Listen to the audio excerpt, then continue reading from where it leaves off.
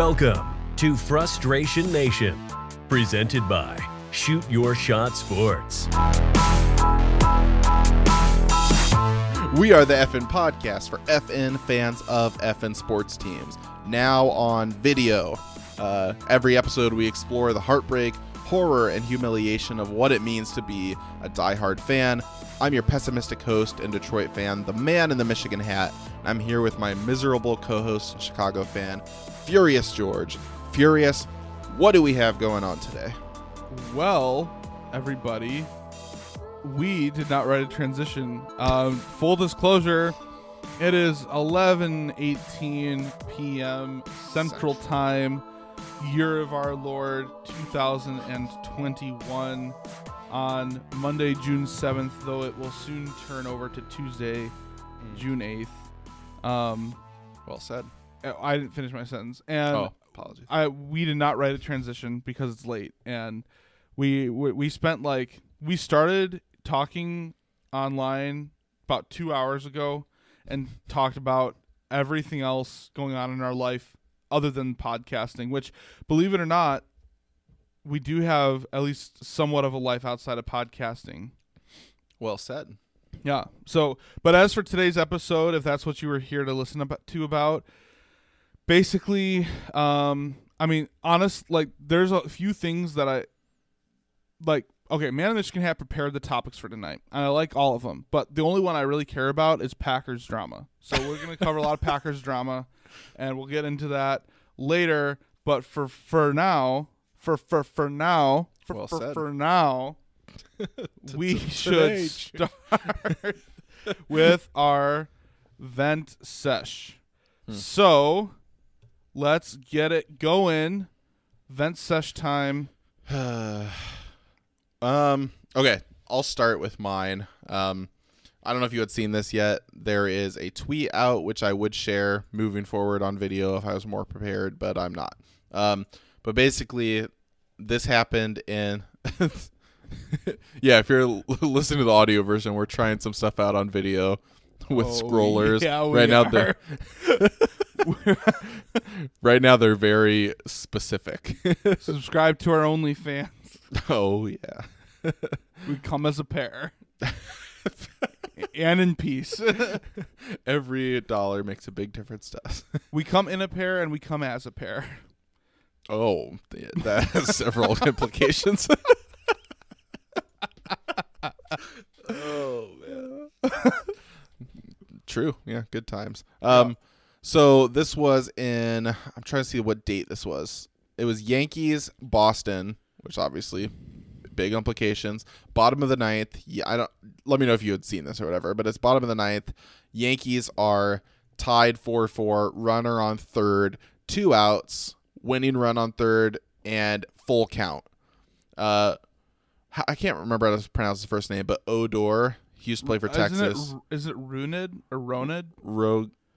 Is it, or is the G? Roned, do you pronounce the G? I don't even know. So he's a real G. I know that much. But Odor, the guy who famously punched Bautista in the face, he's at the plate, full count. He takes a pitch. They have the umpire trackers and the strike zone and stuff, and it measured it as 4.5 inches outside, which might not sound like a lot, but it gets the job done. 4.5 inches. And the boomer response of, I guess I'm not venting about the umpire. Like I've said for a long time, baseball umpires should just be robots. To me, I'm over the whole human error, and that's what makes baseball fun. I think having a strike zone called by an umpire is on the way out soon. I think it will be too. Yeah, so I'm not venting about that. The umpire blew the call. That's bad enough. I'm venting about the people who defend that and say, well, you're not up there to take pitches. You're up there to swing the bat or full count. Okay. You got to protect the plate. People are actually saying this? There's a guy who said... I did see this play, and it was outrageous. It was very far, clearly outside, and people saying, well, 2 strikes on you. You got to protect the plate. And multiple people I saw say this. Now, to be fair, those people were pretty much torn apart on Twitter, and I think that's not a common sentiment. But my issue is that this is still a sentiment with I mean, to generalize, maybe some of the older fans, and with baseball specifically, I think this is a huge problem because there's kind of two schools of thought. Going back to the Tony La Russa, unwritten rules, showing respect, like all this stuff. The reason this bothers me so much is because this is baseball killing itself is with things like this. The fact that fans 100%. some fans see this, and rather than being outraged that the sport isn't called correctly, they're going to try to blame the hitter, which with a full count, he's going to walk. You know what that means? You're going to possibly move to another person in the bullpen. You're going to move things like I know they're going to argue, well, all you need is the run at third. But by getting another hitter on base, you bring up another guy who's got now a full count to work with, and your odds go way up just by getting to another hitter.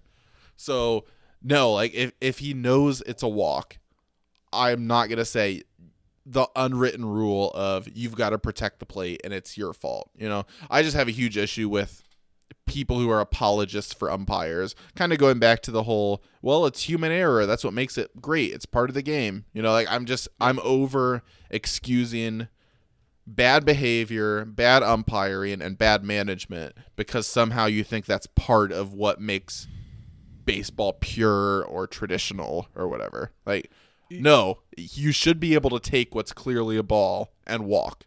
Like, that's not on him there. So, yeah, my vent is just that stuff like this is excused and defended by old baseball guy.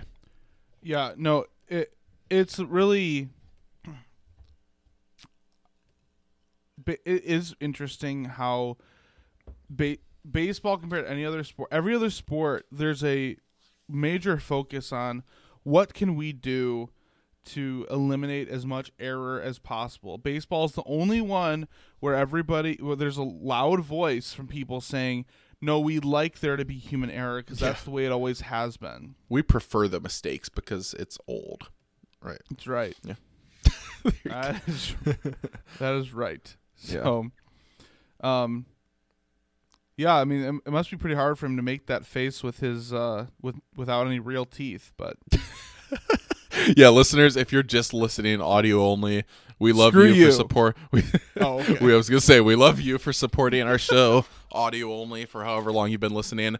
But if you want to check us out, probably YouTube, our YouTube channel, maybe Twitch, things like that in the future. I don't know. But if you want to check out our video form, there's going to be some things on there that will not make sense if you're listening to audio only. So just a heads up. It's better for things to not make sense. Trust me.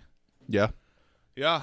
And speaking of things not making sense, my vent sesh is related to the home buying process. So this is kind of so I'm going to go ahead and spoil my silver lining because you can't do that. Well, yes, I can. Look, we created this show together, so I can change the rules if I want to. I'm outvoted. All right, that's fair. Just this once. So, I bought a house, or I put an offer in, and it was agreed upon. Yeah, thank you. So we had an offer agreed upon. That's where we're at. It happened over the weekend.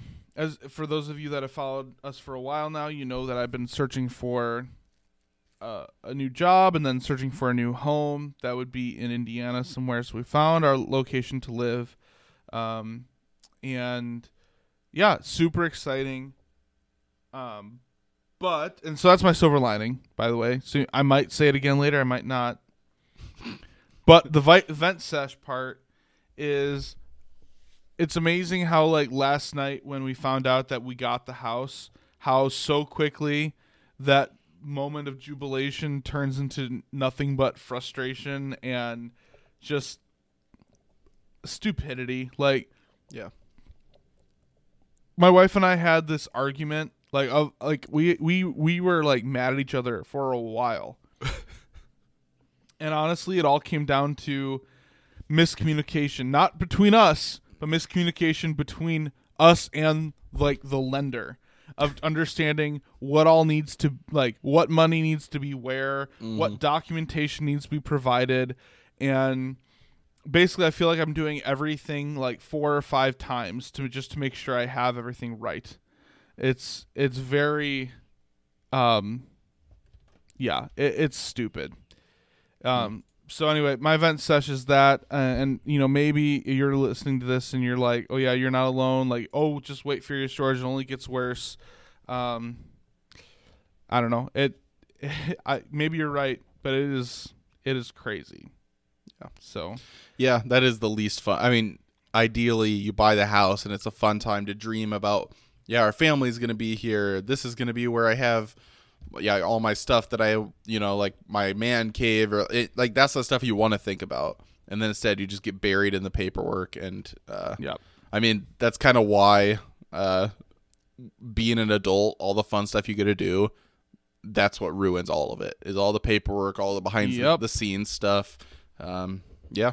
Yeah. I mean, even if you're like planning for like a fun vacation and everything, right. Even if you're like comfortable spending a lot of money to like reserve a nice place for you to go stay and everything.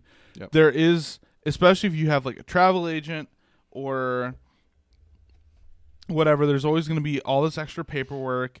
And when you travel, it's never just like the lodging that you're spending money on. You're also going to blow probably just as much as you spent on lodging on food and expenses otherwise, probably even more than what you spent on lodging. And it's not enough you spend the money on it. You've got to call ahead and do reservations for both. Like, do we have our hotel covered? Do we have our hotel covered at the next spot? Do we have transportation figured out in between? Are we renting a car? Okay, now we have to stop at the rental office. Like, it's not even just spending the money. It's all the hassle. And then before you know it, your vacation has become more stressful than your job. Like, yep. Yeah. Yep. Especially if you're planning it and you have multiple family members coming along and things like that. It's just... Yeah. Let's just say we could come out with a new podcast called Frustration Nation, and it would be all about adulting, and it would be just as equally on theme as this podcast is. Yep. So. Adulting Nation. What's that? Adulting Nation. Ulting or adulting? Adult. Yeah.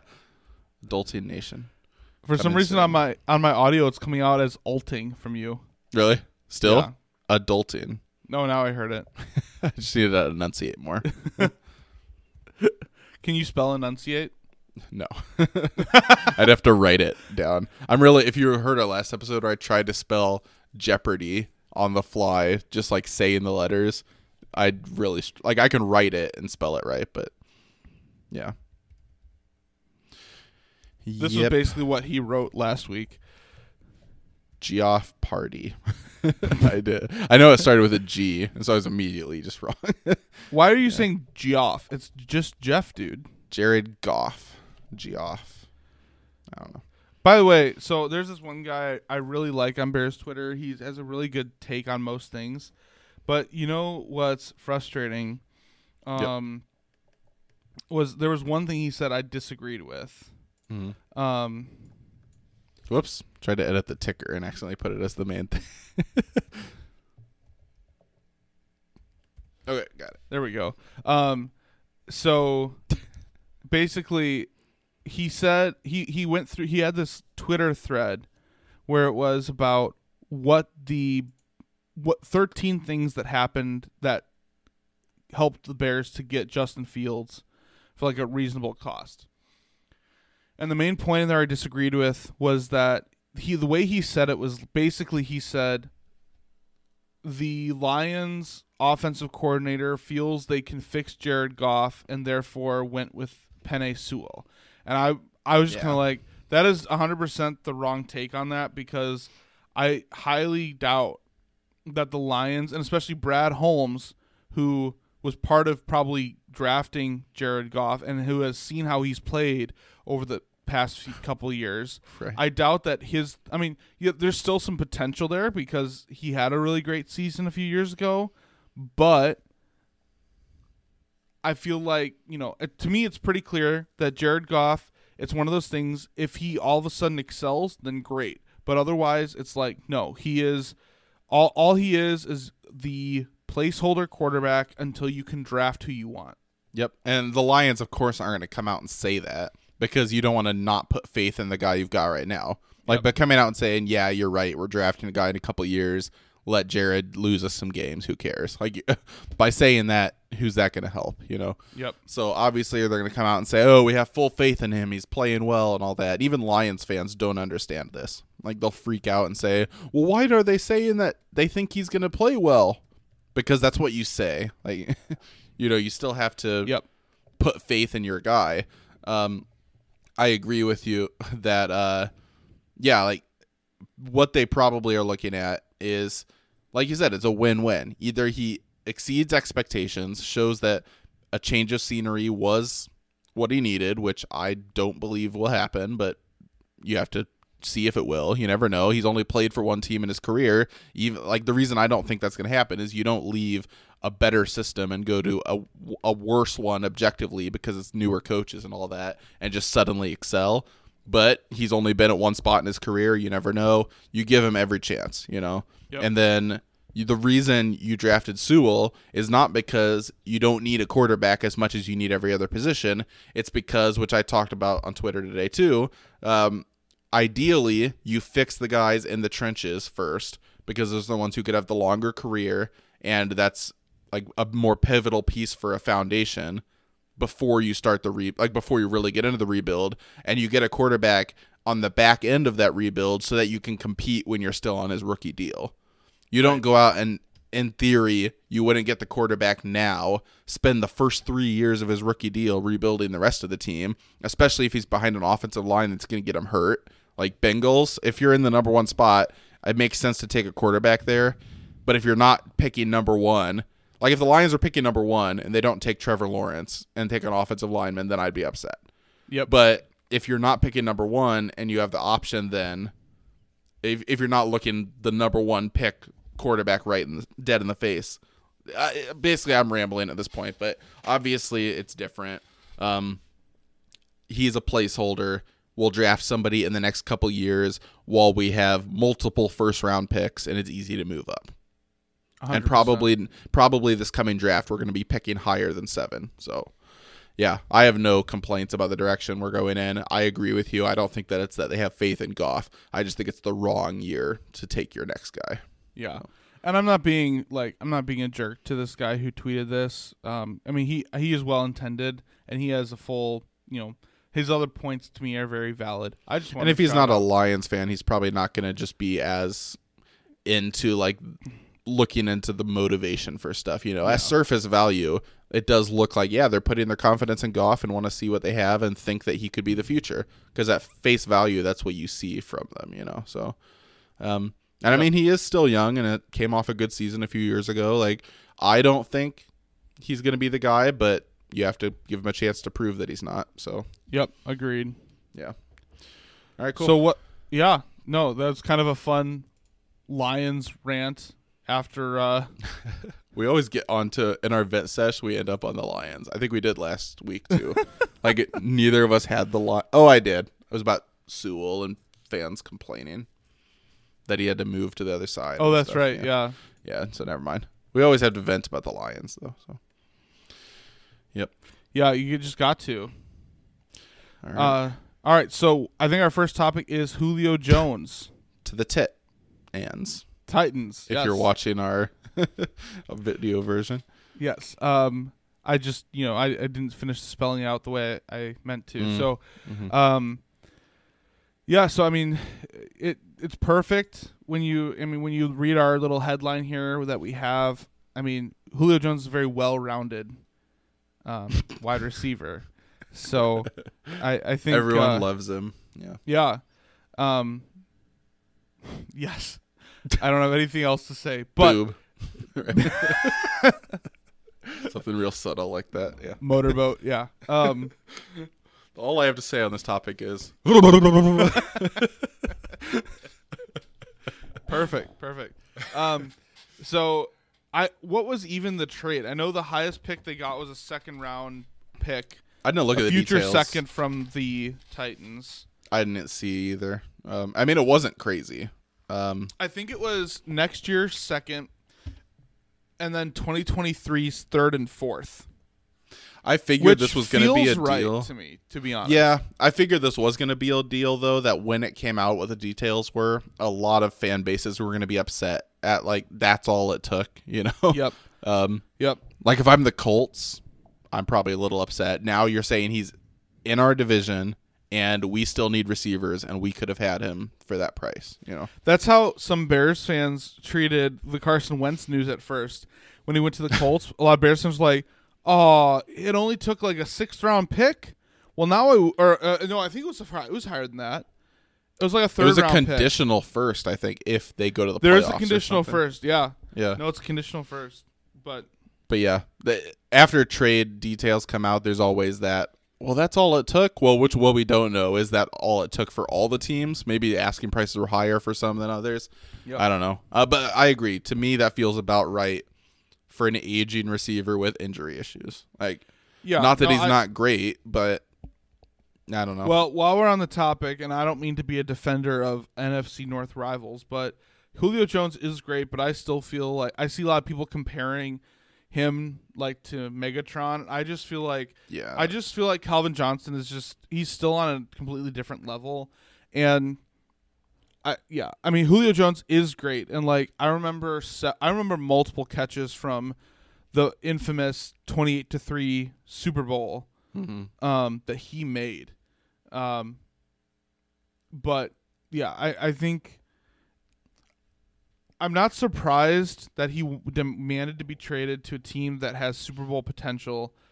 But what's surprising to me is that the Falcons agreed to do so after the Falcons passed up on trading Matthew Ryan in the offseason for draft picks or players or something. That was an option? Did that come out that they had a chance to do that or no? Or you're just saying instead of trying to? Yeah. I mean, okay. He was. Because I think the reason they didn't is because of his contract. But I don't know if news came out that teams had inquired about him or something. So okay. But yeah.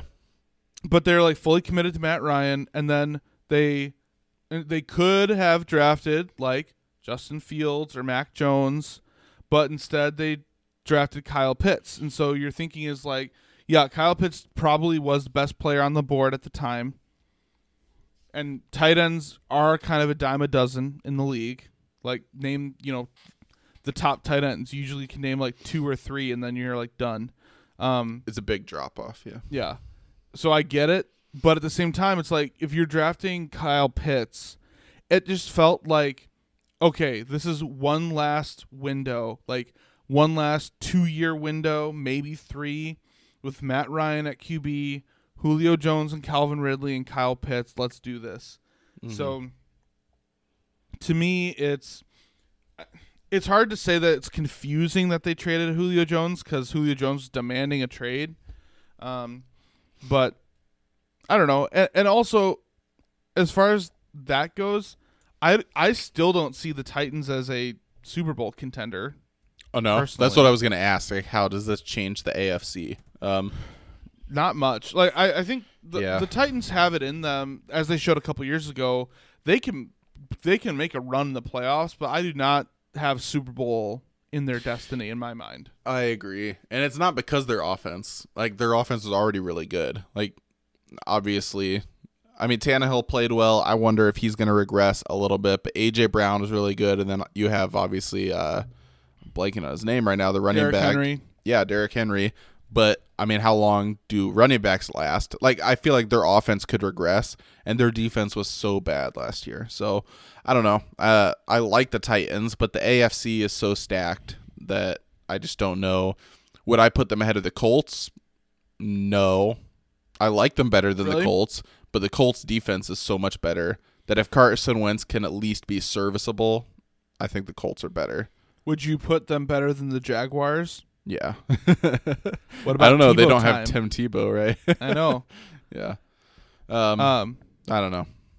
But yeah, the AFC has so many good teams in it. Yeah, it's interesting because the AFC does, but the AFC South is always kind of like a joke to me. Like it was for a long time, yeah. It feels like it's always either the Colts or the Titans, and then whoever is not in first, it's usually like someone's mediocre, and then the Jaguars and Texans are always kind of the laughing stock. Mm-hmm. Yeah.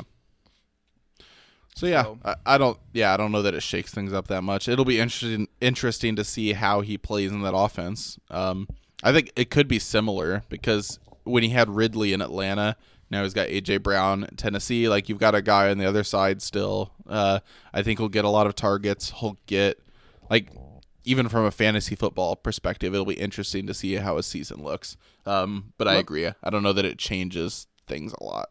Let me ask you this one. So this is like,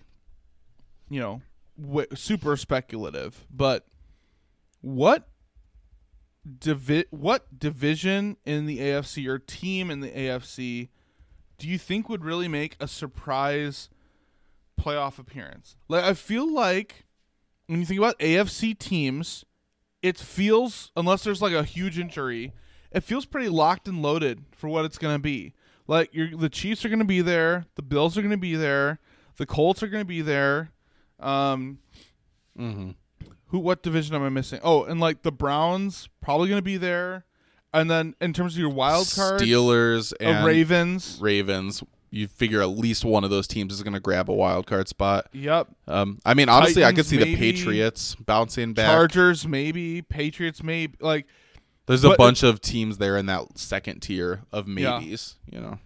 I don't know. It feels like it's the same teams every year that we're talking about. Some people could argue the Bengals even. That whole division's going to be interesting. So. Yeah. I mean, not to win the division, but as a wild card, I don't know. I would say they're going to still finish last in their division, but yeah, someone has to. Yeah, and I don't see it being Baltimore. I think Baltimore's the best team in that division. Honestly, I could see Pittsburgh doing it, finishing last. I could. I think it's possible if Big Ben, mainly because of Big Ben, but I continues also personally to have the Browns pegged for a regression team. Yeah.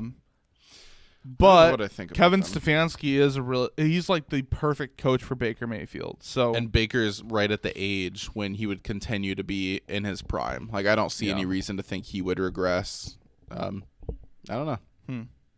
Their defense is really good. Yeah, it'll be weird. So, but anyway, there's so many teams I would put ahead of the Titans, even just in the AFC, that I don't think that it moves them to the head of the pack or anything like that. So, yeah, but big news still and worth talking about. All right, what do we have next? We've got, Aaron Rodgers sitting out. Okay, so it's kind of been an ongoing topic. Just like latest news, I guess, on this. So, did you see this already before I get into this quote? No, I didn't. I hadn't seen that quote. No. So the Packers president, Mark Murphy, it was either today or yesterday, came out and said the big headline that was going around was kind of deceiving because all they showed was the situation we face with Aaron Rodgers has divided our fan base. Like, that was all that was said in the quote. But beyond that, it says the emails and letters I've received reflect this fact. As I wrote here last month, we remain committed to resolving things with Aaron and want him to be our quarterback in 2021 and beyond. We're working to resolve the situation and realize that the less both sides say publicly, the better. And then Tom Pelissaro, you just put the tweet up for our viewers watching the video. Source on Packers quarterback Aaron Rodgers, no change. So the expectation, barring any developments, is the NFL MVP won't be reporting from any camp, which has been what's happening so far. So right now it looks like no changes. Packers president acknowledges that fans are split on this issue and says that as of right now, the team is still committed to Aaron Rodgers for the future. Which I don't take these words to mean anything. No, that's going back to the Jared Goff thing, that's what you say while he's still on your roster. Until a move is made, that's what you would say, no matter how hard you could potentially be working to move on from him. We are, we are working to resolve this situation. Okay, I love this, by the way. We're working to resolve the situation and realize that the less both sides say publicly, the better. Is that a shot at Aaron? If that's what it sounds like, doesn't it? Yeah, because it sounds like he's saying it would be better if Aaron were talking less, like we're trying to. It would be better if Aaron were dead, is what he's saying. I think that's exactly what he said. Yeah. No, it's a messy situation up there. So I have I have a few things and a little pluggy plug, if you know what I mean. Plug it.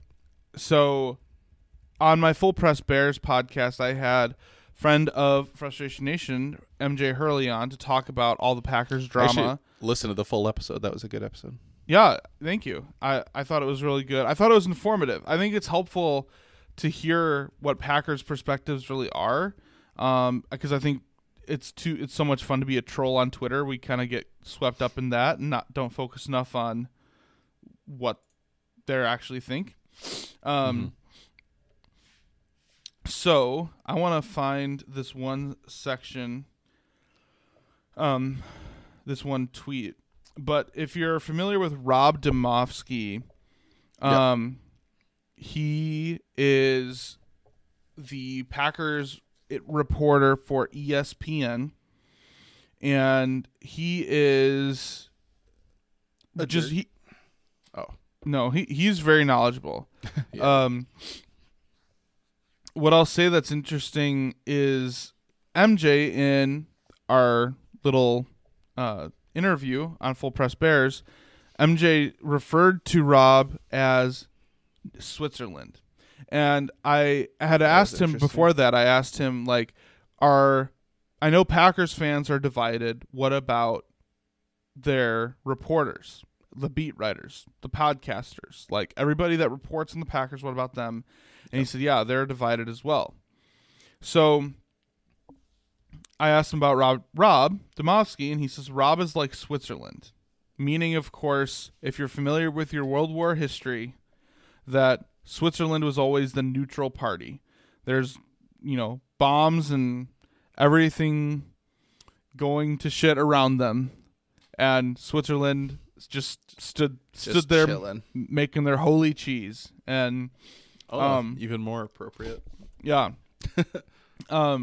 So the point I make with all of this is that Rob Domofsky, according to MJ, who is not just he is a Packers reporter. He's still in college. He has a lot of really good things that he's done, but it's not like he's hired by like a NFL Network or ESPN caliber source at this time. I think he has great potential for that, MJ. But MJ, still a reporter and a fan, an ardent fan, here admitting that Rob Domofsky is basically the most unbiased source that there is when it comes to Packers information. Yep. Rob Domofsky, according to MJ, is the one that has a very, very, very strong relationship with Aaron Rodgers, so would therefore probably have the best insight as to what he intends to do. And Rob Domofsky has been the one that has primarily been reporting that Rodgers is done. He's not coming back. So the last thing I want to add to this is a little interview from the Cap and J Hood show on ESPN 1000. If you're a Bears fan, this is going around Twitter. But if you're not and you hate the Packers like we both do, you'll still appreciate hearing it. So I'm going to play this little clip, and then we can talk about it. Okay.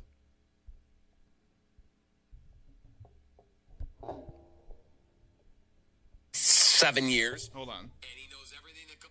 Is Rob Domofsky. He has been all over the Packer beat for like 27 years, and he knows everything that goes on up there. And he joins us now here on Cap J Hood.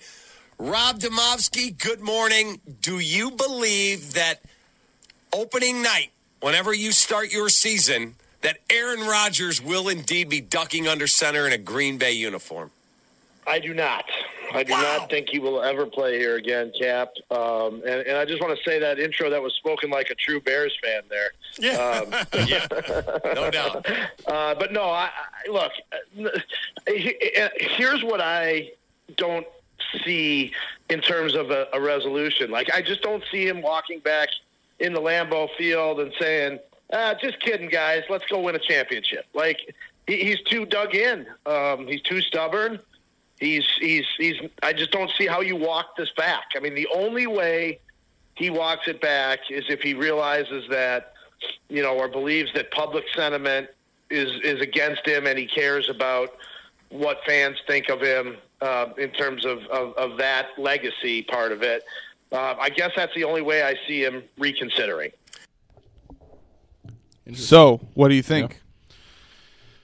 I've went back and forth on this so many times. Like, objectively, it's past the whole "it's where there's smoke, there's fire" argument. Like, there's clearly fire. Like, it's not just the smoke anymore. A big uncontrolled fire. We can all see the flames coming out of Lambeau Field right now. Yep. So I think there's something there. Obviously, Rodgers is upset, and now it seems like both parties are upset. Like, the Packers are upset that they've been broadcast, had all their issues aired in the off season for the whole league to see. Like, both sides are upset here. I think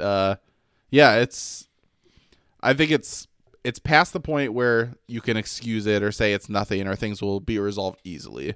Yeah. So objectively, I am inclined to believe that he's not going to be back.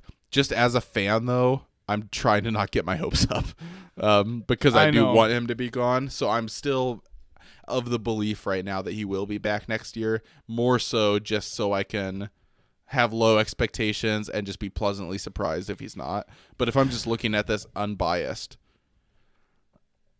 I don't know. I mean, who makes the first move? Do the Packers finally cave and deal him? Like, if he's going to be gone next year, the Packers should trade him so they actually get something for him, right? Yep. Like, you don't want him to just retire or something. Like, yep. I don't know. Yeah, it's I go back and forth as well, and I'm also tempering my expectations because it would be such a Bears thing to be like, okay, this is for sure happening, and then he comes back and hangs 40 on you in 3 quarters. But here's the thing. I do trust MJ and his opinion on this Packers reporter. More than and MJ has pointed out, he specifically refers to him as a reporter and not an insider, because the idea is that he is specific. He is only reporting. He is delivering what he hears. Yeah, and to me, that's an important distinction to make.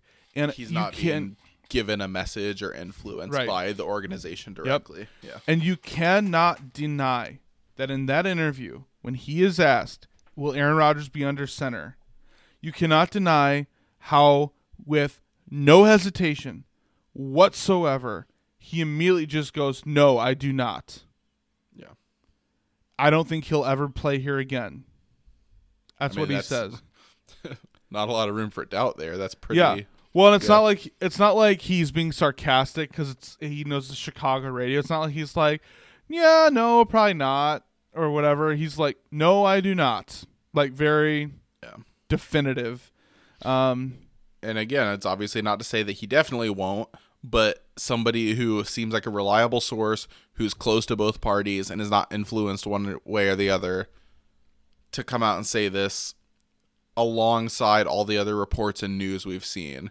I don't know. It's gone past the point of, like, initial reaction is going to be like the hot take guys, like Undisputed, all that, saying, which is how this did start. Like, it looks like Rodgers isn't happy, all that, or like the tabloids, which we just shared a really old tabloid of Aaron Rodgers that was also very interesting, but yeah, we won't get into that.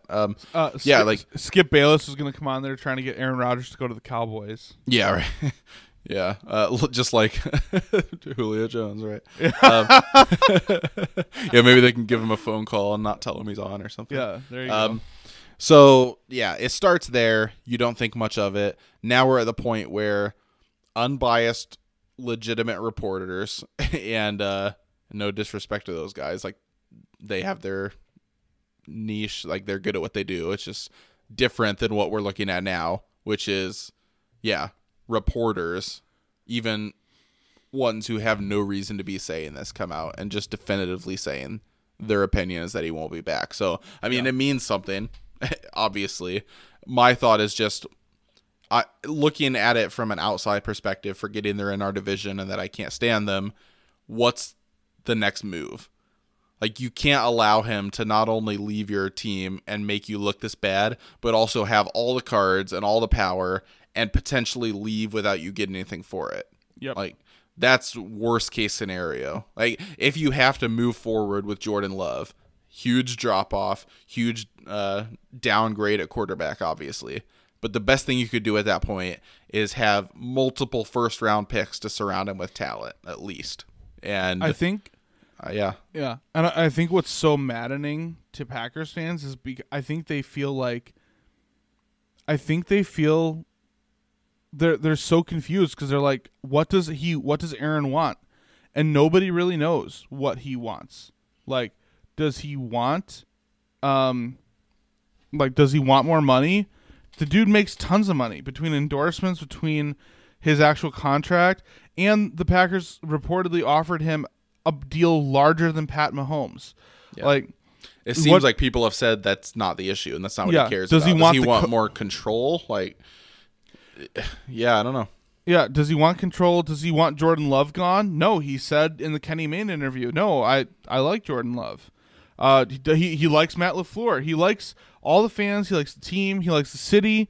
His biggest beef is Brian Gutekunst. So what if the Packers fire Brian Gutekunst? Does that mean that he'll return?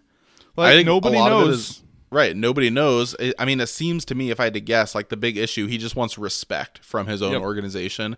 Like when you see teams like the Chiefs and the Buccaneers doing anything for their quarterbacks, basically letting them run the show.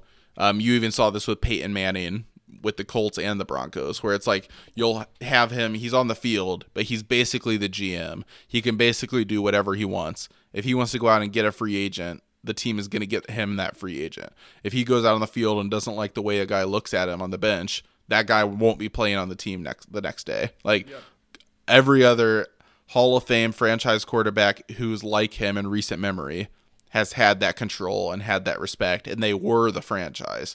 So, I mean, obviously that's been a lot of the issue, but how do you fix that at this point? It's just funny that the team that doesn't have an owner, which you'd think would be that much easier for a star quarterback to control, has actually been the one that's like the handicapping their own guy the most, you know? Yep. No, it is ironic, and it's a beautiful irony for us. And yeah, I don't know. I do think that's why Packers fans are going crazy about it, because they don't know what he wants. And I don't even have a leaning, really. Like, I don't think he wants to retire. I think he wants to play more. I don't think he necessarily doesn't want to play for the Packers, but I do think he's trying to prove a point. So, yeah. I mean, part of me says that what it would take is, one, reshuffling the front office, and two, trading somebody to get at least one good receiver, like Julio Jones, who is now off the market. Swing and a miss. Yeah. Cry, Packers fans. Cry. And it had come out, like, with all this stuff, like, he basically goes on TV, on that interview, and praises everybody in the entire city of Green Bay except for the GM. Yep. So after that, management. right? Yeah, between that and the reports that came out that he wanted him fired, which apparently was denied afterwards. They said there never was any kind of ultimatum, but I mean, that comes from somewhere. It seems like the Packers, though, have made their choice, because the president, when he was talking to, he said he was singing Brian's praises. Like, he was saying, like, he's built this team that's been to the playoffs this many years out of this many years. We've never had more Pro Bowlers. Like, he basically, he brings up the issue and then immediately starts to give praise to the GM. Like, it seems to me like they've made their choice, and they're maybe at this point in damage control to figure out how best to move on from Aaron, if that's the plan, but that there's no way they're moving on from the GM. So I don't know. It's so very interesting, and the thing that still baffles me is that they didn't even take time to call Rodgers on draft night. It's just so many. I was listening to a Bears podcast, and they said Matt Nagy called Andy Dalton not before the draft, the morning before the draft. Like, on draft day, early in the morning, calls Andy Dalton, hey, not saying we're definitely drafting a quarterback, but it's a real possibility that we will if he's there. That's all they needed to tell Rodgers. Like, hey, we want to draft a quarterback so you can be kind of a mentor to him as he kind of grows up in the NFL. If the quarterback's there, we're going to take him. But if not, we'll take something else. Right. And Dalton had been a Bear for like 30 minutes when he got that phone call. And he still was given that respect. So it's not like I don't know. It's just such an issue of common courtesy. Just it's one of those things where it's almost like if I have to tell you this, it's not worth explaining it to you. Because like, it's for Rodgers to come out and have a list of demands. Well, it'd be nice if you would in the future let me know this or tell me this or do this for me. It's disrespectful that he would have to come out and tell them those things, that they wouldn't just know that that's what you do for your Hall of Fame franchise quarterback. So I don't know.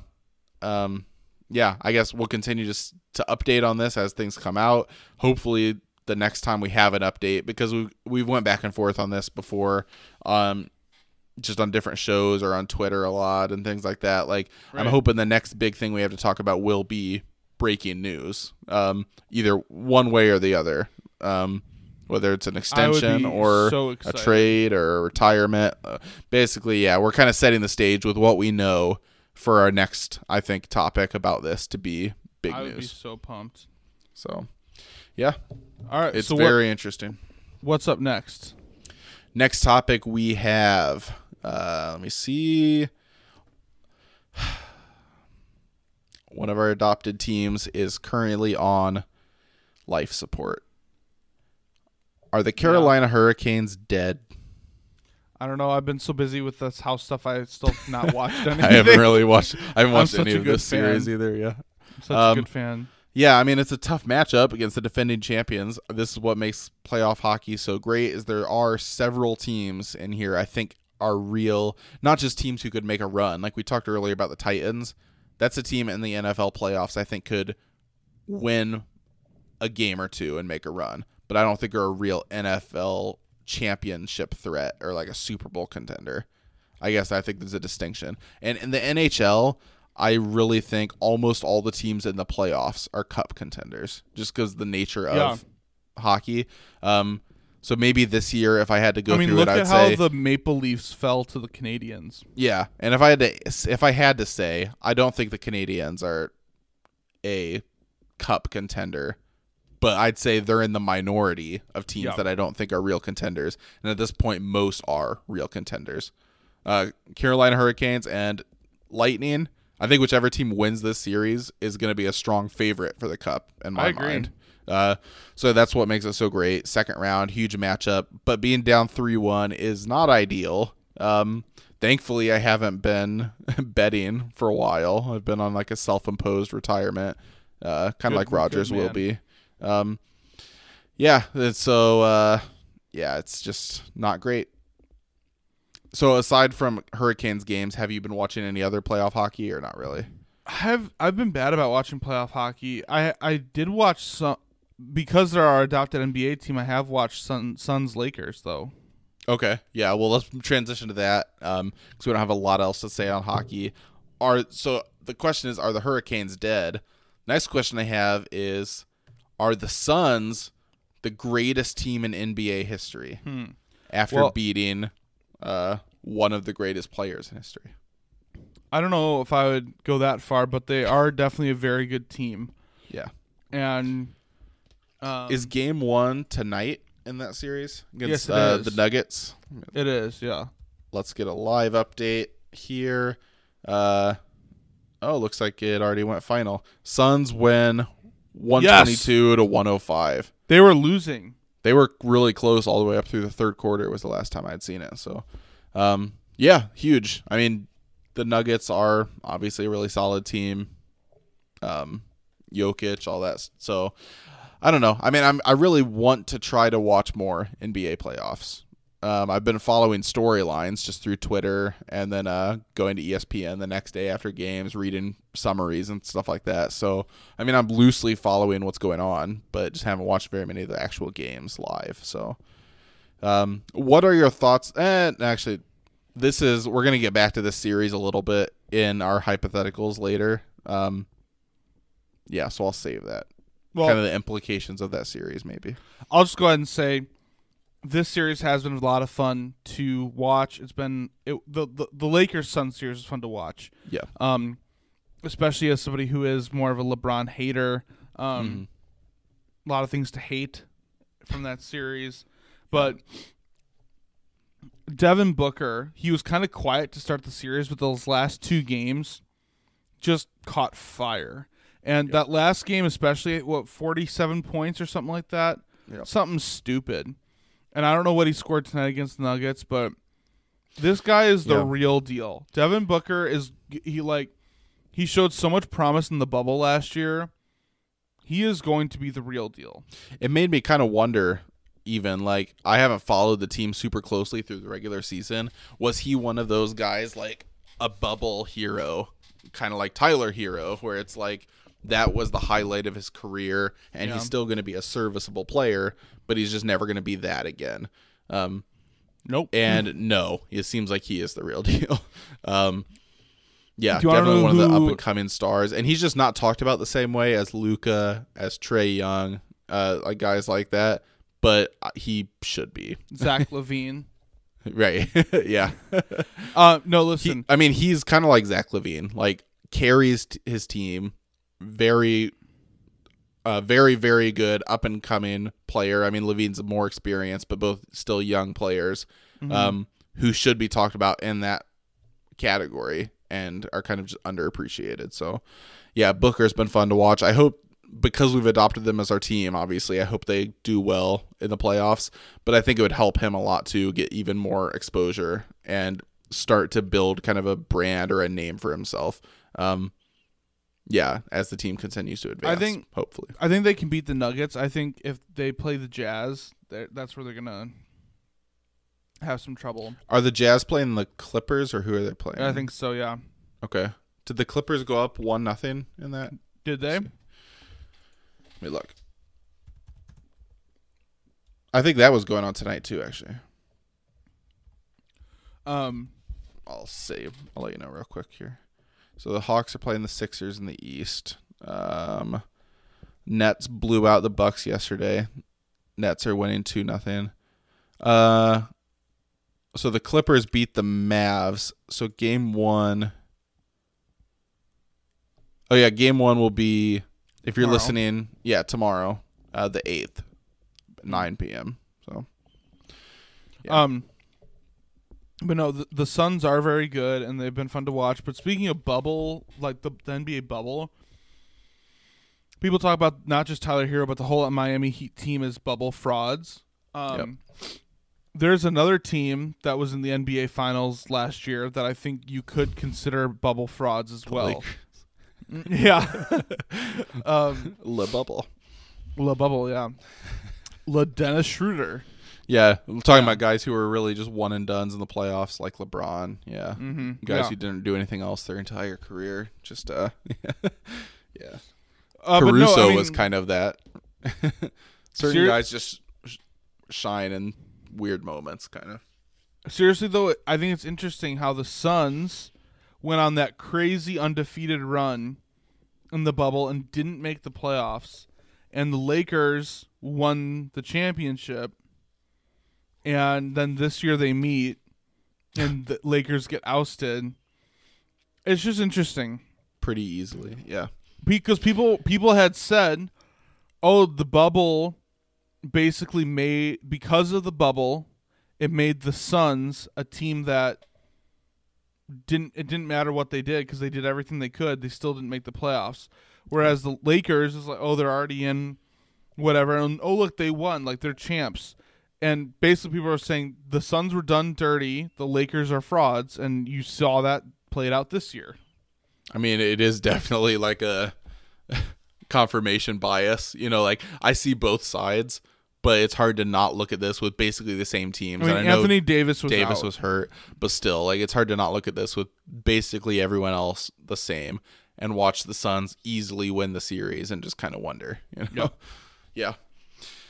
Yeah, who knows? And basketball does have an element of randomness where I think basketball, more than a lot of other sports, you do have the better team win almost all the time. Mm-hmm. But, I mean, if you play this series again 5 times, the Lakers probably win one of them, so maybe even last year, if you played the Suns and Lakers last year, maybe the Suns win more times than the Lakers do, and we could be talking about the Suns trying to go for their back-to-back, if they made the playoffs. So, I don't know. The Suns did not have Chris Paul last year. Or Jay Crowder.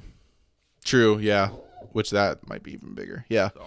I don't know. So, that's another interesting point. Like, are the Suns, how dangerous are an improved Suns team that already was hot last year and now eliminated the defending champions, I think it's going to be interesting to watch moving forward. I think they will win this series. And I think whether you're looking at Jazz or Clippers, it's a tough matchup. I think the Suns beat both those teams. I think the Suns definitely beat the Clippers. I don't know. The Jazz have been good all year long. Yeah, they have. They've kind of had weird games too, though. The regular season is tough, but I was joking with another friend of the show, Pastor Kevy Kev on Twitter. Mm-hmm. He was saying, "Oh, I think the Jazz are going to go all the way," and I said, "And this time the Bulls don't stand in their way." Right. So, oh yeah. All the Mormons can get crunk.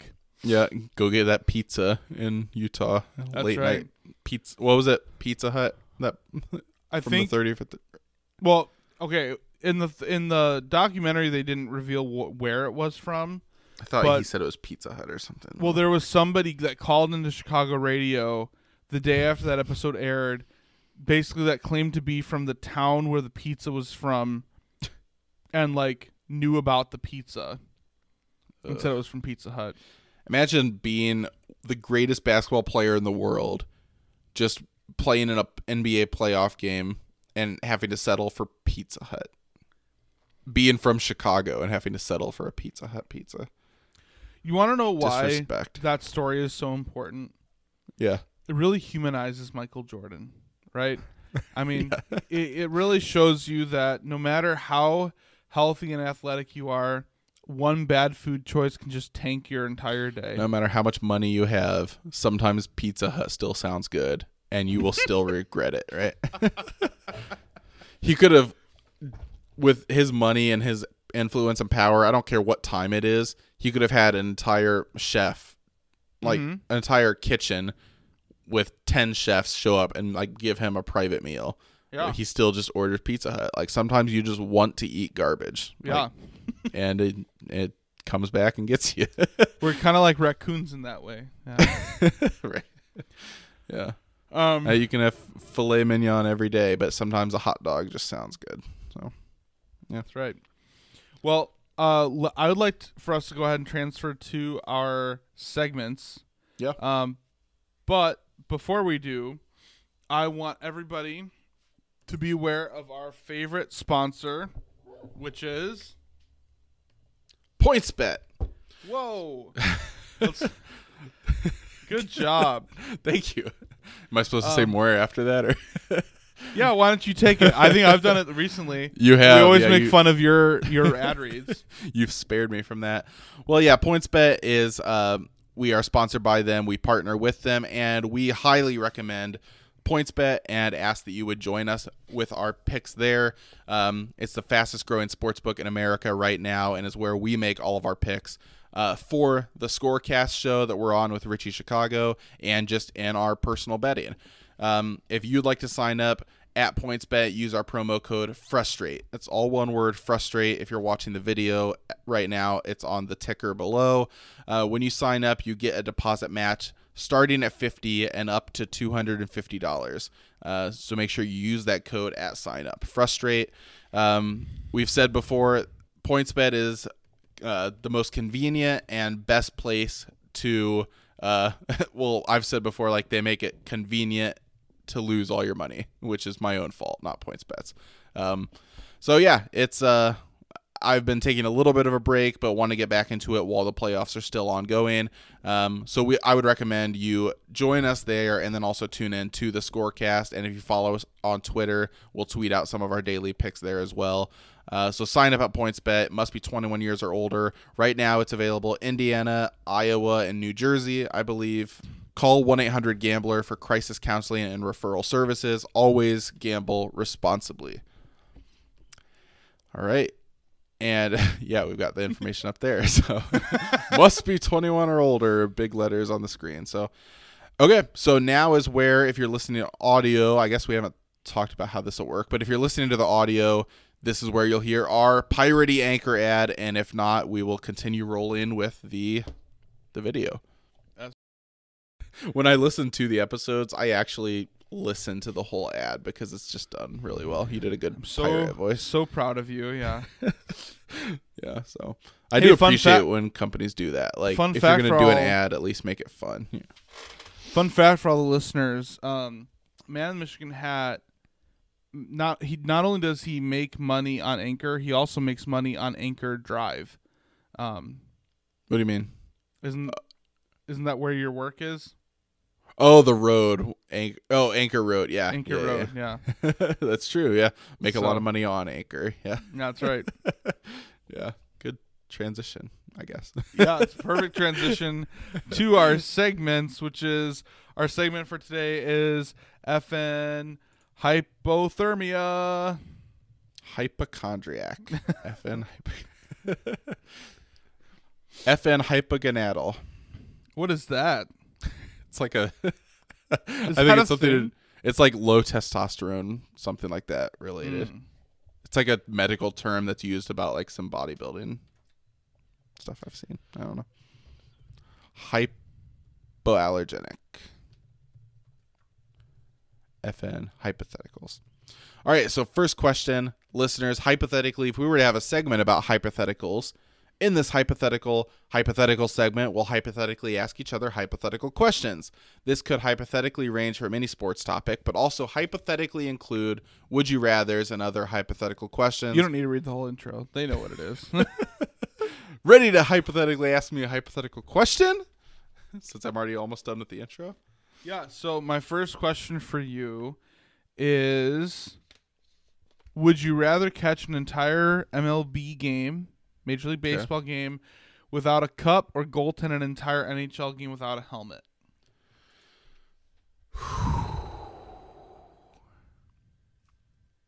Man. So for a long time, hockey was played without helmets, but did the goalies have helmets still? Or I think for a while they didn't, right? So that's what I was going to ask. Like, does a face mask still count? No, like, I would assume nothing. Or maybe you could wear a helmet, but be no face shield. I don't know. Well, you better pick one. I'm definitely going no cup catching. Firstly, I'm more confident in my ability to catch a ball, even though I'm going to miss some and struggle, obviously. Trying to catch a slap shot, like, I don't even know how I would mentally prepare myself for that. And nothing sounds worse than taking a slap shot in the teeth. Like, there's any sports-related injury, I would rather Kevin Ware myself every time I stepped on a basketball court than take a slap shot in the mouth. Like, that's the worst sports injury. Wait, hold up.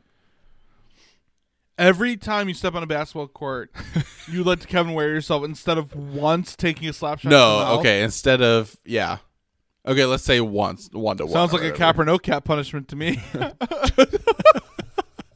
You just blow my knee out with a baseball bat. I think that sounds appropriate. Yeah, if it was 1-to-1, that would be the worst sports injury I could have. I tackle you. Shot to the face. I tackle you until you Joe Theismann or Alex Smith. Jeez. All right, plant your leg. Just dive right into my knee with cleats on. Yeah. Ugh. No, to me, nothing sounds worse than that. Like, getting hit in the face is bad. A slap shot to the face. I don't know how guys in the NHL play with just the visor and don't have like a lower face shield. I know the odds are low that it's going to come up there, but they get sticks up there too. I know, and I'm not. I mean, that would suck, but I'm not as worried about that. But just imagine a slap shot coming in around neck height and just catching you right in the mouth, just right across the lips. Well, and the thing is like those pucks. It's just solid rubber. Those things are heavy. And there's a corner on it. It's not like a rounded, Yeah. No. Nope. Yeah, I'm catching the game without a cup. I think I would have to agree with you simply because this is painful to say, but I mean, believe it or not, you can survive without balls. If you got a Women do it all the time. That's right.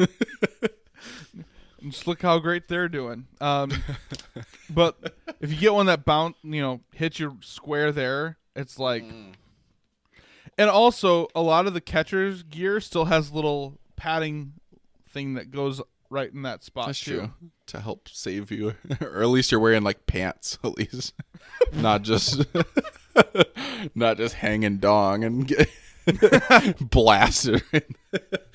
Yeah. All right. Naked catching, that would be a whole nother level. Ugh. I mean, that has several implications. If you're bending, well, that's true. If you're kneeling down like that, and you're in the nude, not only are you, as you so eloquently said, hanging dong, but your cheeks are decently spread too. Like somebody slides into home right as you try to block the plate, just rips your sack off. Yeah, there's a lot of vulnerability there. I'm trying to picture. I don't know why, but picture somebody naked catching, but they're still wearing all the catcher's gear minus the just cup. the chest shield and the shin covers and all that, but that's it. And a backwards hat. Oh, of course, right. Wouldn't want to disrespect the game, right? Johnny Bench. Like a pop up in foul territory, rip the mask off, running around, just completely naked lower. So body. would you rather catch a baseball game in the nude or to goaltend a hockey game in the nude? Definitely catch a baseball game. Can you imagine? Plus, it'd be cold. It'd be freezing. Every time you go down to get a puck, you'd stick to the ice. Oh, that sounds terrible. That's a low-hanging sack right there. Not that old. It's like the Christmas story or whatever it is where his tongue sticks to the pole. But all right, just stand up really quick. It's like Velcro ripping. Well, it'd be so like just imagine playing any position in hockey at all in the nude, and just like people have cross-checked into the boards. And people have blades on the bottom of their shoes. Oh, jeez. Yeah, you're right.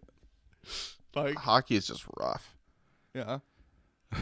The fights would be electric, though. Oh, man. Well, this question really got off track more than... Everyone just reaches for the crotch as their first move in the fight. Like the hockey punch where you grab the jersey and hit. You just grab it and just... Oh, man. Oh, man. Well... I don't think any of these are going to get as good as that. So... No, I mean... Do you have a question for me? Yeah, so let's get to this one real quick, a more serious one, and it relates back to what we were just talking about with the Suns series. Does LeBron losing in round one this year hurt his legacy? And if so, how much? It's not because he lost in round one. It's the way he lost it. Okay. In my opinion. Yeah. We all know that great ones have lost in round one. Right. Jordan lost several times in round one. But when Jordan lost in round one, it was not with that much help. Or I think they lost in round... Well, no, they didn't even lose in round one when he only played like 20 games in that 1995 season. Yep. So even all the great ones lose in round one. It's not because he lost, but it's the way he lost. Here's LeBron. He's still putting up crazy numbers for someone that's 36, going on 37. But he really popularized this idea of the super teams back with The Decision, and everywhere he's gone since then, it's supposed to be a super team, right? Mm-hmm. So Miami, super team. Cleveland, let's get Kyrie and Love, super team. Lakers, let's get AD, super team.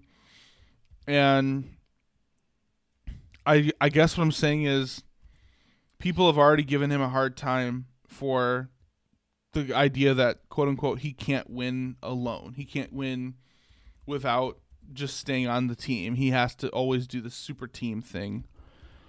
But to do that and then lose kind of in the embarrassing fashion he did, I think it hurts his legacy. I think the minute he decided that he was going to leave that game with almost 6 minutes left on the clock, I think that hurts your legacy. And I think the way that he just gave up. There was somebody else had they showed there was a screenshot of LeBron walking off the court after the Suns won without shaking their hands or anything. Which a lot of people were bringing back the whole Isaiah Thomas and the Pistons walking off after the Bulls beat them. I saw that, yeah. But that's not even the same thing because the Pistons... That was more of a defiant walk-off, not a given-up walk-off. Yeah, LeBron's was very much, it felt like just, I'm done. And then he goes in his press conference and is all joking like, yeah, this summer I'm preparing to face the Goon Squad, as we're calling the Monstars in the new Space Jam 2. And the ironic thing is that Space Jam 2 is going to also be a flop. There you go. Perfect close on that. Yeah, I agree. So this series, it's not he left the game early. He's not shaking hands, and he's flopping. He's making himself look like a fool out there. He just the series is embarrassing, not in the grand scheme of things if you just look at it on paper, but more so the taste it leaves in your mouth. Yeah. When you reflect back on his legacy. Yeah. And maybe he does something. Like maybe he goes out and wins another championship later in his career, and you kind of forget about this. But as of right now, he's an aging star, and this is the most recent memory. You don't know how many seasons he's going to have left, but this is going to be one that sticks with you longer than some of the others maybe. So I agree with all that. I also agree that it hurts his legacy in the sense that he's old at this point, and it just takes away one more year that he has to kind of close the distance on Jordan a little, in my mind at least. In my mind, going into the series, I still thought he had a possibility by the end of his career to surpass Jordan as the GOAT in my books. I know there's a lot of people, and I can respect that, who would say they're at the point where there's just no way he can ever be the GOAT. Yeah. And it's like, that's fine. Like, if you believe that, just based on Jordan's winning percentage or like what he did in a short amount of time, like I would disagree with some of those things. Like I think that, yeah, basically the finals losses doesn't bother me for LeBron because it's better to lose in the finals than lose round one, like you said. So it's like, I don't, that's never been an issue for me. In my mind, I was thinking like, what would the number be? Because it is championships. When you're talking GOATs, it's championships. That's why Brady's the GOAT. That's why, like, that's in my mind, that's not all it is, but that's a huge part of it. If LeBron goes to 2 more championships and wins one of them, if he wins at least one and goes to 2 more, I might be there to say I think he's the GOAT. As much as there's things I won't like about him as much as I like Jordan. But that's another year gone where that's not going to happen. And again, that's just my own personal criteria. But I think it hurts his legacy in the sense that I still thought there was a chance to catch Jordan, and that's 1 year now that's not going to happen. And how many more years does he have to do that, you know? Yeah, and I mean, we just got done talking a little bit ago about how good Devin Booker is, and like, you look at a lot of these West teams and young guys. Yep, the Mavs are probably just going to get better each year. Yep, you'd think they would add somebody with Porzingis, and Mavs will get better. The Clippers probably won't because I don't think Kawhi is going to stay in LA after this year. Do you? I don't know enough about him and the situation there to know. But he seems like the kind of guy who wouldn't, just because he's moved so much already in his career. And I don't know. Yeah, I agree. But I mean, especially Anthony Davis, he might be on the move this year. How much help? I thought he already signed an extension with LA. Oh, he did. You're right. But it's like, is LA going to go into next year thinking, hey, that's the help. We already gave him his help. Anthony's healthy. Which, he is, but then so will Klay Thompson. And if you have Klay Thompson and Steph Curry, I mean, that's a new team in the equation that really wasn't this year, to be honest. Like, I don't know. I think the window's closing quickly. I think we're looking at next year or two. I could see him being the kind of guy who would come out and say, like, next year is my last year. Like, he would have, like, the farewell tour, all that stuff. I don't think he would quit at the end of the season. But I think we're a year or two away from knowing that the end is coming up. And so I don't think it hurts his legacy in the sense that this drops him in the rankings, but it's just one less year he had a chance to move up, if that makes sense. In my mind. And that's just me, but. No, I'm honestly, the way he chose to handle himself in this series, I'm very much on par with a lot of the people on Twitter who have said, like, don't put him in the same sentence as Kobe and Jordan. Yeah, and I respect that, and I see why you like. If you're looking at it from a number standpoint, he belongs from in the a conversation. Competitive standpoint, but yeah, if you're looking at it from a character, like what you want to represent the sport, then yeah, like, and LeBron, like we just got done, like, dude, we just got done last year watching The Last Dance, and all we learned about was Michael Jordan's like crazy addictive. Competitive personality, and that it led him to be the drive for all of his success. And we've always known that about Kobe. Yeah, and we see that with other athletes. Like we're seeing it a little bit right now with Aaron Rodgers. Like, his competitiveness is driving him to a point where he's wanting to be very careful with his next decision in his career. And LeBron, it's like, he does stuff like this, and you're just like, you would think, how could somebody this great not be as competitive? But things like this makes you wonder, like, is he just kind of coasting through these last few years of his career? The flopping was really out of hand and really extra. I understand flopping to a certain extent, okay? But some of that stuff, especially the Chris Paul play, was so stupid. So stupid. Like, you are really going out of your way, dude. Like, and you know it. Everybody knows it. Like, to me, if I'm the NBA and I'm looking to crack down, and this is a separate topic, but if I'm looking to crack down on flopping, I might consider coming up with some sort of rule. I don't know how they would determine it, but some sort of rule that if you flop, you have to immediately get subbed out with someone on your bench.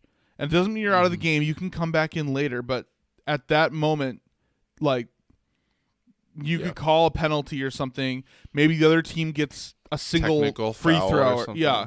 Technical foul. You have to be subbed out because you're quote unquote hurt. You're almost in the penalty box or something. Like, even 5 minute. Yeah. Or if you flop, treat it like an injury where you have to go to the locker room. Yeah.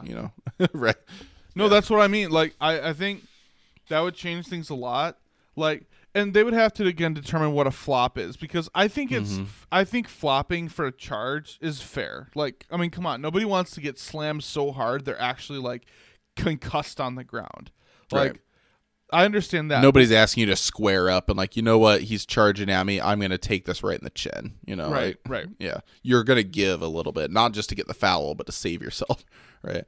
But so I think there is a middle ground. Like, college basketball has a flop warning. Like, they'll issue a warning, and I feel like they could do this faster because once you get the warning, that makes a lot of sense because LeBron didn't play college basketball. There you go. Right. I think this is even more recent. They'll issue a flop warning, and if it happens again with the same player, it's a technical foul and free throws.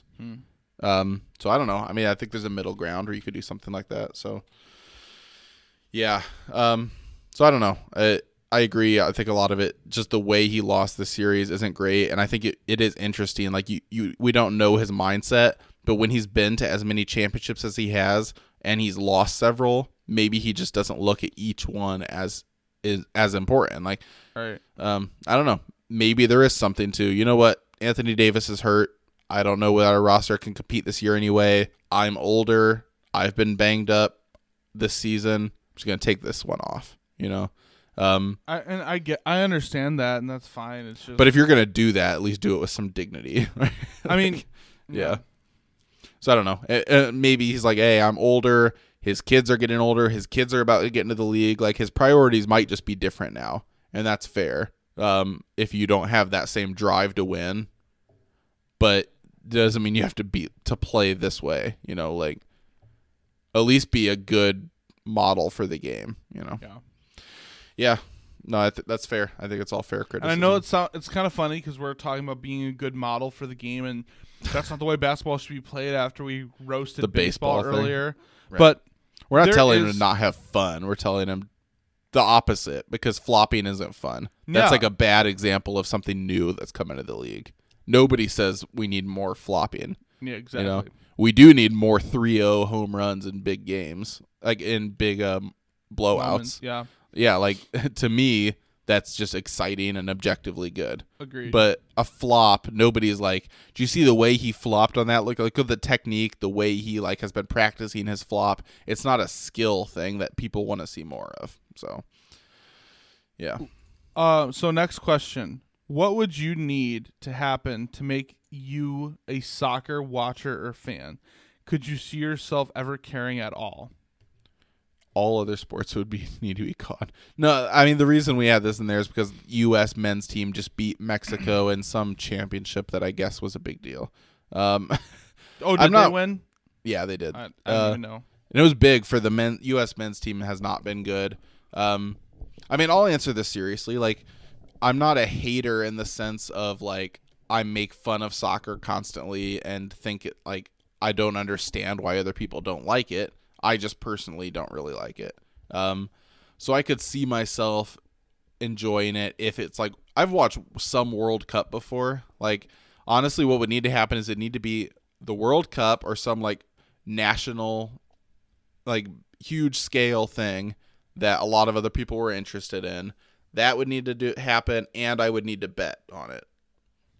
If you give me both of those two things, I could see myself, I would never care as much as I care about the other sports, but I could see myself caring enough to watch multiple games at that point, potentially. Yeah. See, I didn't even know that I didn't even know about that. I had no idea that game was going on. Yeah. I had no idea. I think it happened yesterday or the day before. I never watched it or heard anything about it. I just saw the article, and I mean, it was just a big deal because the men's national team's historically not very good. So.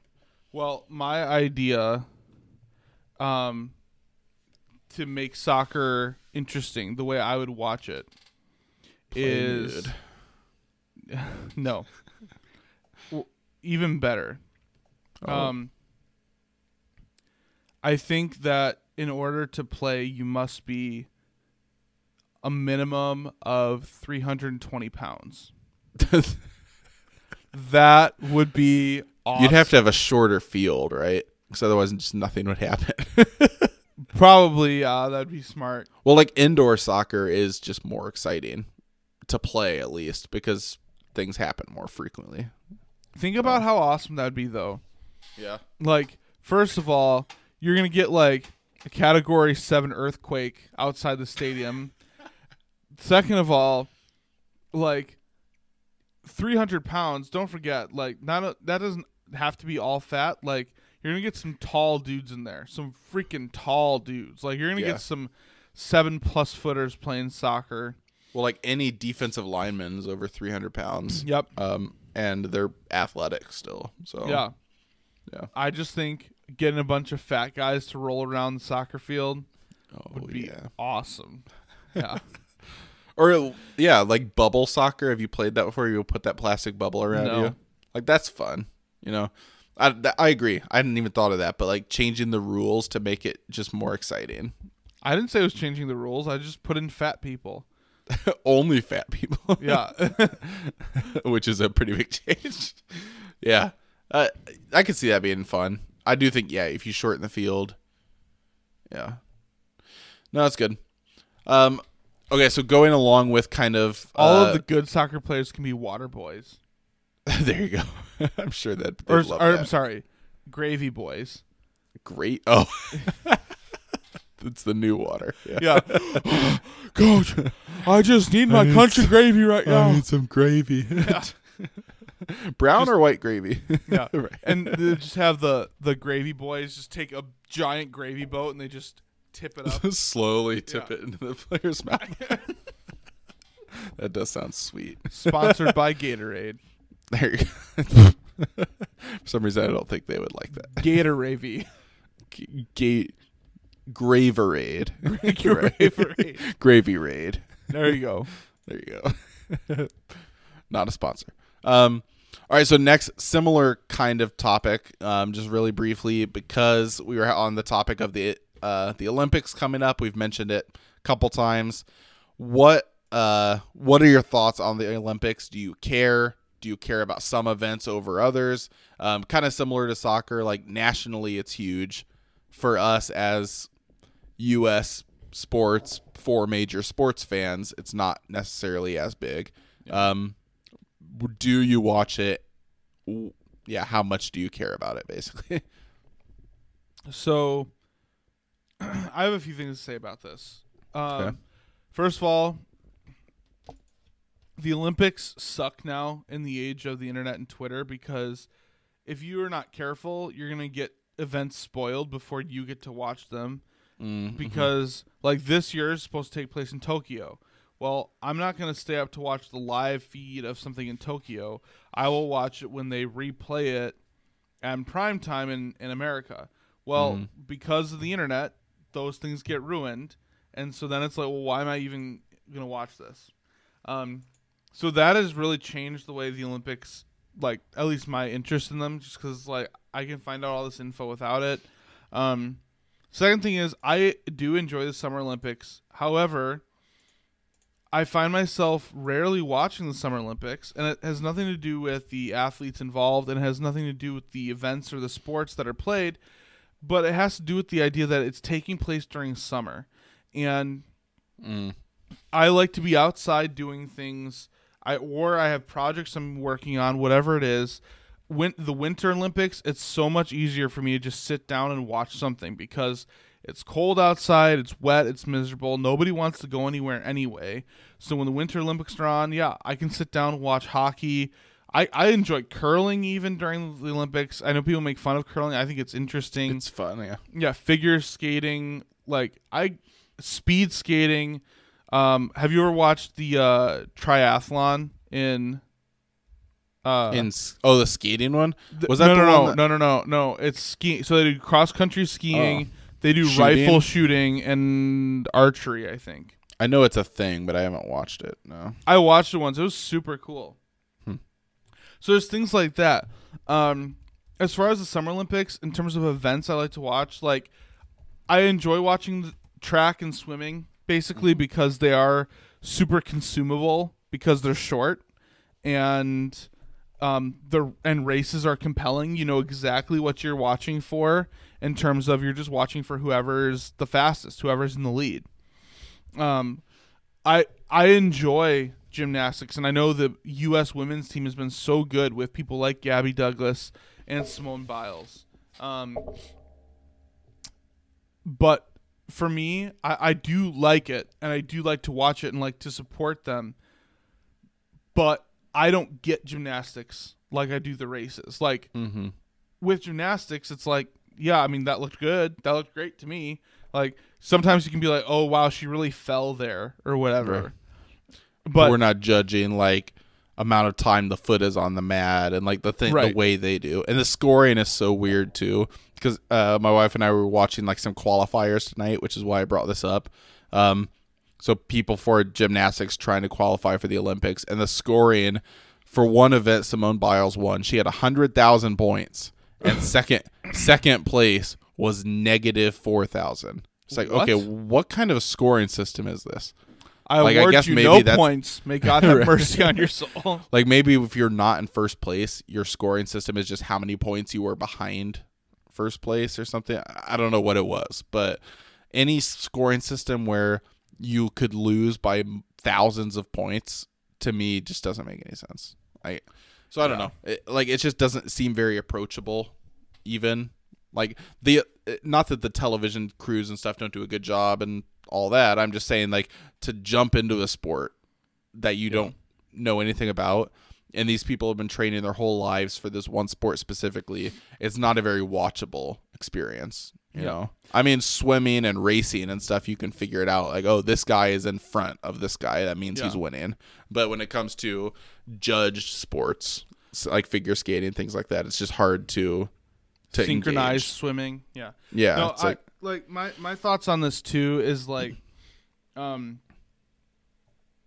one part of its accessibility. Obviously, things are more accessible now with all the different TV options. But for a long time, it's whatever they show, and the only things that are ever shown on regular TV is the races usually and the gymnastics. Like water polo, sorry, you don't really get to see that. You know, I would actually want to see that. 'Cause yeah, it's water polo interesting. is fun. Yeah, Yeah. yeah. Things like, oh, you want to watch the American basketball team? Oh, sorry, you can only see that if you have NBA TV or whatever. And it's like frustrating things like that. Baseball, softball, when they've had those, wrestling, like the big deadlift, like the different weightlifting competitions. Yeah, I would love to watch that. Yeah, like those would be really interesting. Don't get to watch it because it's always the racing and the gymnastics. And again, I don't hate those things, but part of it's accessibility, right? Because I think I have enjoyed watching water polo in the past. I would enjoy watching wrestling and different weightlifting competitions. Basketball, baseball, of course, I'd enjoy watching that, but it's not as accessible. The other thing that I was going to say that's important to me in terms of my consumability of the Olympics is the stars. For me as a kid growing up, it was so easy because I had Michael Phelps in the summer. I had Shaun Bolt, White too. and who? Yeah, Usain Bolt. and In then the winter, Shaun I White. had Shaun White and Apollo Antonono. In the winter, Lindsey Vonn. Like, there's some key seminal people that you can point to in terms of American Olympians that made the sport exciting and interesting. That's why gymnastics is pushed so much more than the other ones now, because you have Simone Biles. Yeah, she's a huge Allie star. Raisman, like all the people who were. Yeah. No, that's a good point. I agree with that. So that's But kind of my. back when it was Michael Phelps and his rivalry with who was the other Ryan American Lochte? guy? Yeah, Ryan Lochte. It was like, watching them go back and forth, and then And they Michael were Phelps only- always won. Like, And they Yeah. were only rivals for really a couple Olympics because Phelps was in like 5 or 6 Olympics, which is bonkers. Yeah. And the fact that, the most decorated Olympian ever, it's just easy to cheer for someone like that. And I mean, other than him being a pothead, he's pretty easy to cheer for. That was funny when that came out, and it was like a huge storyline. I never really understood why that was that big. Well, I mean, I get what's it's against funny- the rules, but What's it's not funny like though, PEDs or something. so. Yeah. What's funny though is that nowadays you hear about so many athletes using marijuana or CBD oil or whatever to help. I mean, recovery and all that. recovery. Yeah, sports are grueling on your body. Yeah. So Especially swimming. Whenever I swim, even for like 5 minutes, I end up just being super hungry and super tired, and I feel like I just ran like a 5K just from swimming for a few minutes. Mm-hmm. Yeah, swimming is brutal. would you ever consider training for an Ironman? No.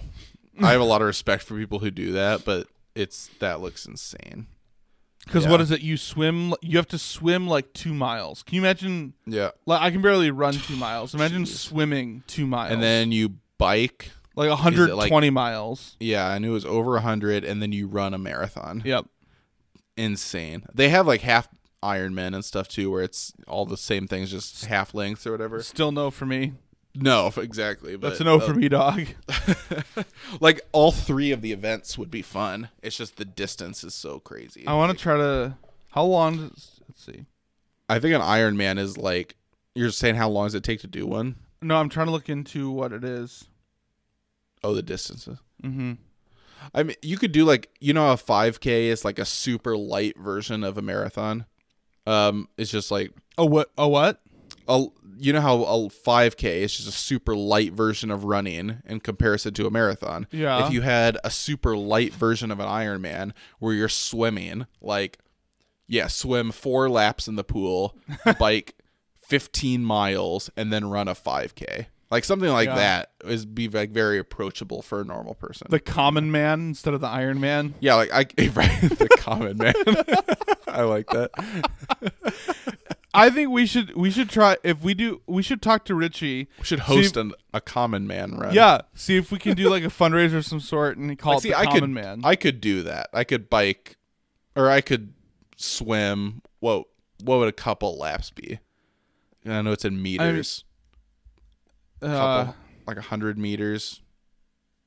I think 100 meters is there and back. So I think it'd have to be 200. So yeah, swim 200 meters, bike 15 miles, and then run a 5K. I could do that. Train for that for a month or two, and then it'd be like, I don't know, could put a sticker on the back of my car. There you go. Common Man 2021.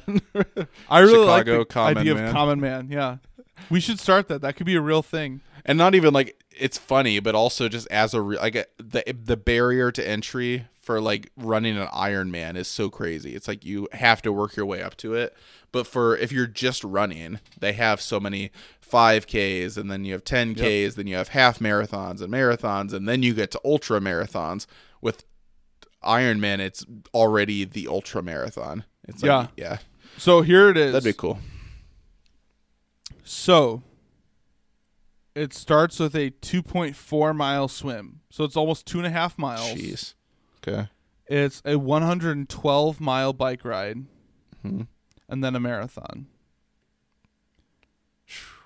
It's just the order it's in is the brutal part. So the swim, which is takes the most out of you, just your whole body, right away you're just swimming. So you got to come out of that super exhausted already. Then the bike is just the long, that's the least taxing, but the long, grueling, out in the sun all day Up portion. hills, mountains. Up hills maybe. and all that. So that part's more just the exposure of being outside all day and just the slow drag it takes in your body. Then going into the run, which is the most like mental part of it, like just mentally trying to push through that part. Like Well, and the people order have it's outfit set up changes in too, which is always crazy too. The order it's set up in is brutal. Yeah. So, according to Wikipedia, most Ironman events have a limited time of 16 or 17 hours to complete the race. So it's like not only do you have to do these three things, but you do have to do it within this allotted time or you disqualify. I wonder how long it would take me to do an Ironman. Like no time limit. Like you can take up to a week if you need to, and you can like bring a little tent and just stop in the middle, camp, and you gotta start back up the next day. Are you just gonna stop in the middle of the lake when you're? No, like you'd have to do the swim in one day. Obviously, yeah. I don't even know if I could do the swim continuously, so I just would die, I guess. Sounds like a good cap or no cap punishment. Death. Sign you up for an Ironman. Jeez, Can you imagine? No training whatsoever.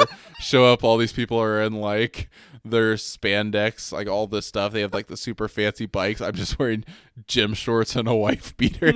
All right, let's do this. Just jump straight into the water. Oh man, that'd be brutal. Wow. Oh man, well, I think that's all our hypotheticals. So it's silver lining time. I already spouted about my silver lining being my whole deal with the house, and it's exciting. Obviously, I was kind of negative about the process, but it is exciting to know that I have a house. And I just gotta try to push through all of this other crap with buying it, all the other logistics. But it's fun to have that first step to start thinking about and planning for this future home. That's awesome. Yeah, mine has been we've talked a little bit about this, but I've just been super stressed recently with work, and that is a silver lining. Thanks for joining us today. Yeah, that's just it. It's just been summer's really busy at work, and then also just with like we just stay super busy outside of work. I coach our city softball team, and then we'll go to the parks and stuff with the kids, and we're just busy like everybody is, but the kids right now are just at a really fun age, and so my silver lining is like as much as it's just been a very stressful and busy summer, it is super rewarding and fun. And this with your kids being the same age, like it's funny looking back how different, especially our oldest, is this year just from last summer even. He's changed so much. You can actually hold full conversations with him. Like today I had to go outside and clean the grill, and he came out with me and was like wanting to help me and stuff. So it's just like those cool moments where, it'll be fun having kids. And you said, I don't need any help, as you threw your beer can on the ground. Exactly. Yeah. Good memories. Hold the flashlight. So yeah, it's just as stressful and busy as the summers are. Stuff like that reminds you like why we do this, as dads. Yep. And so it's good. Same thing like with the house, like all the stress as parents, you take all that stress on, but then like when you see the kids first enjoying the yard and moving things into their new bedroom and all that stuff, like those are the things that make it worth it. Yep. So yeah, no, good. It's a good one.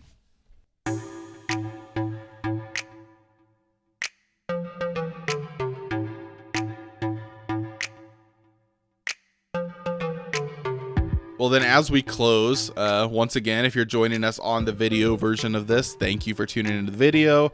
If you're listening on audio, there will be some bonus, maybe before and after episode clips that you don't get in the video version. So, I would check out both, see which one you like better, maybe watch both of them, or watch the one and listen to the other. But yeah, now is when we will close the episode and let you go if you're our video listener.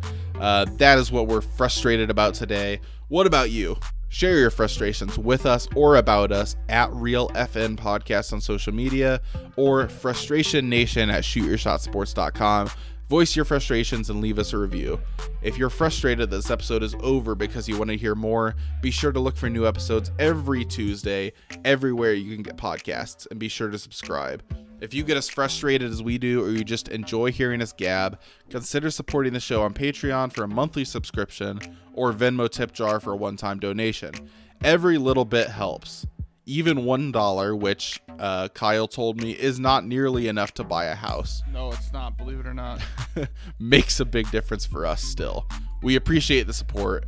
Now get out there and frustrate the hate.